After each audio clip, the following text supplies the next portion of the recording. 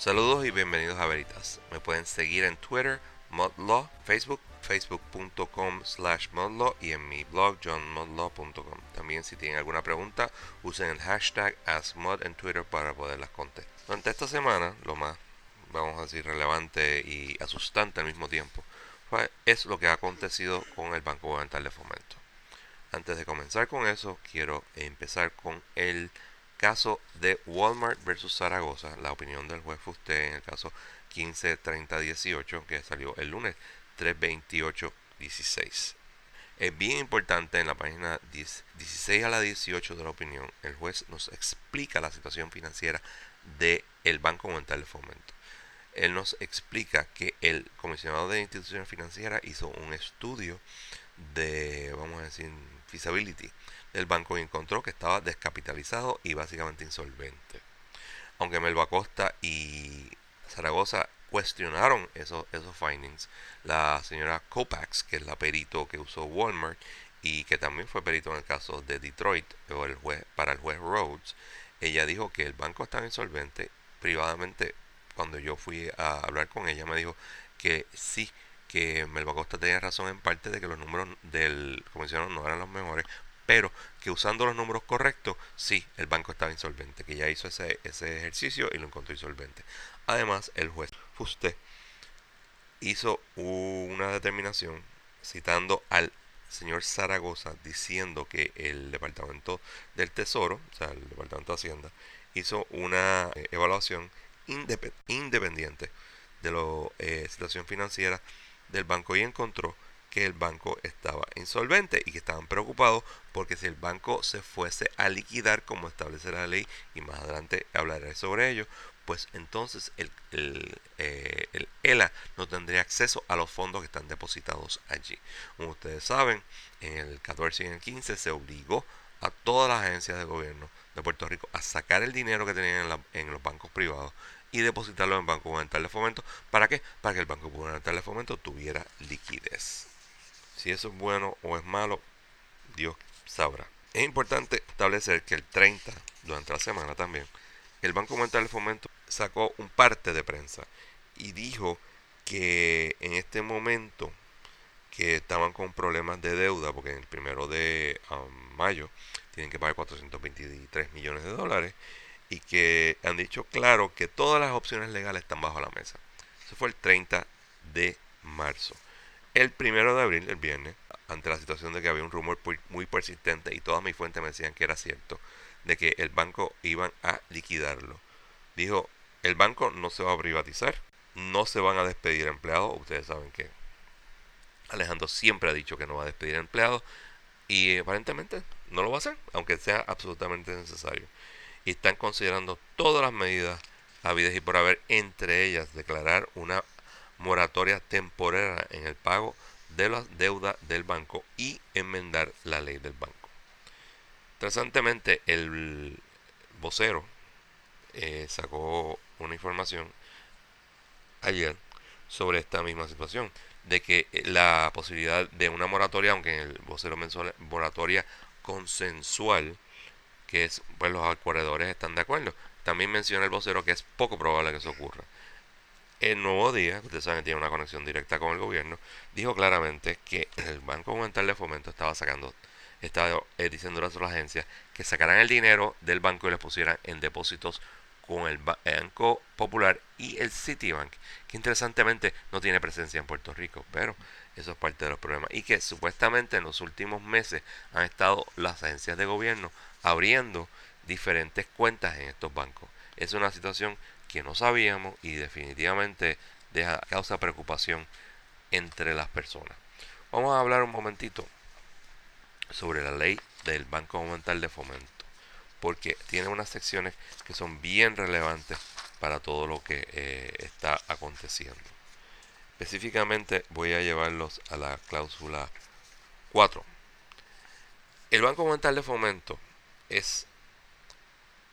se le autoriza, estoy citando, para actuar como agente fiscal del gobierno estadual de sus agencias y municipios y del secretario de Hacienda de Puerto Rico con el propósito de inscribir, autenticar o refrendar los bonos, pagarés u otra evidencia de deuda del gobierno estadual, de sus agencias, municipios y del secretario de Hacienda de Puerto Rico, y para prestar sin limitación alguna al gobierno estadual, a sus agencias, municipios y al secretario de Hacienda de Puerto Rico. Esa es la función del banco. El próximo párrafo, el artículo 5, se declara como propósito público para lo cual se crea el banco, es el de ayudar al Estado y a la sociedad de Puerto Rico en el desempeño de sus deberes fiscales y para realizar con mayor eficacia sus responsabilidades gubernamentales de fomentar la economía de Puerto Rico y especialmente su industrialización, y que es finalidad pública en todo respecto para beneficio del Estado y de la sociedad de Puerto Rico. Interesantemente, más adelante en ese mismo artículo 5 te dice que no será responsable el gobierno de Puerto Rico ni los municipios de las deudas del banco. Sin embargo, te dice también en el párrafo anterior, en el artículo 4, que es el agente fiscal.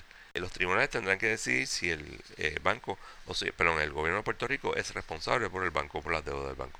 No sabremos todavía. Muy importante, artículo 6, el banco mantendrá una reserva, será no menor del 20% de sus obligaciones por concepto de depósitos. Reserva consistirá de efectivo depositado en otros bancos, etcétera.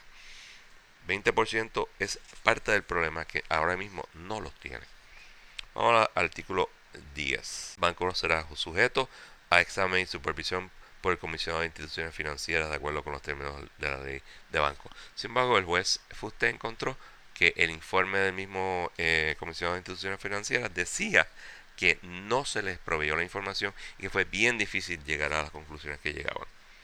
¿Okay? Además, esa misma sección 10, o artículo 10, perdón, el banco además estará sujeto a un examen anual por contadores públicos autorizados de reputación nacional seleccionados por la Junta de Directores. Sin embargo, esto no está terminado. Probablemente por eso es que no tenemos los estados financieros auditados del gobierno. Artículo 11, nombramiento de síndico. Si a consecuencia de un examen o informe hecho por un examinador, el secretario de Hacienda tuviera razón para creer que el banco no está en buena situación económica, ya sabemos que no lo está, o que sus asuntos se están llevando de una forma que pone en riesgo sus fondos u otro activo, o si el banco rehusara someter sus libros, que sabemos que lo rehusó, documentos y asuntos a la inspección de cualquier examinador debidamente autorizado, o si se dejara de establecer reservas según que exige por la ley, lo cual ya lo hizo, después de haber tenido 30 días de aviso dado por el secretario de Hacienda de Puerto Rico, o si resultare insolvente a juicio del secretario de Hacienda de Puerto Rico, el secretario de Hacienda informará de los hechos al gobernador de Puerto Rico. Todo eso ya pasó. ¿Ver? El gobernador podrá entonces ordenar al secretario de Hacienda a acudir a la sala del tribunal de primera instancia, donde radique la oficina principal del banco, que es San Juan. Y si luego de ello el banco, la Corte juzgare que los hechos alegados por el secretario de Hacienda están bien fundados, la Corte procederá entonces a nombrar un síndico para suspender las operaciones y liquidar las obligaciones del banco. Suspender, que va a querer decir obviamente despedir empleados, y liquidar las obligaciones del banco. Del banco básicamente, aparte de los depósitos, son los préstamos que tiene con el banco, los préstamos que ha hecho, al Departamento de Transportación y Obras Públicas, a los diferentes municipios, que ustedes saben que están quebrados. El artículo 11 sigue diciendo: el síndico, una vez nombrado, tomará posesión bajo la dirección del tribunal de primera instancia del activo y pasivo, libros, incluyendo libros de actas, registros, documentos y archivos de todas clases pertenecientes al banco, y cobrará todos los préstamos, derechos, reclamaciones del banco, y velará por el pago de todas sus obligaciones y deudas y de los gastos necesarios de la sindicatura.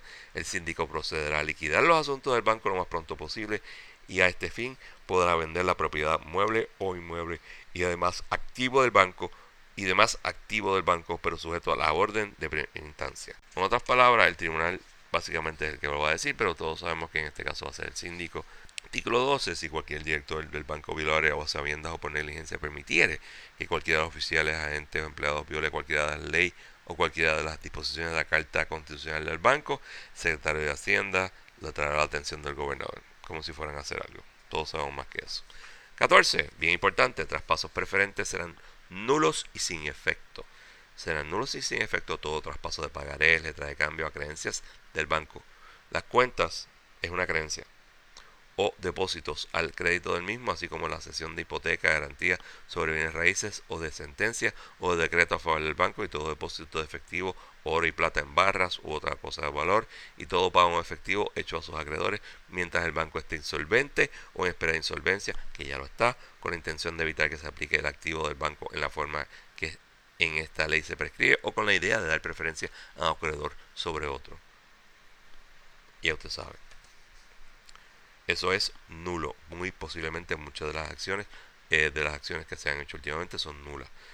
Aceptación de depósitos después de insolvencia. Cualquier oficial o empleado o agente del banco que recibiere depósito alguno a sabiendas de que el banco está insolvente será culpable de un delito menos grave, misdemeanor, o si el montante o valor de dicho depósito fuera menor de $25.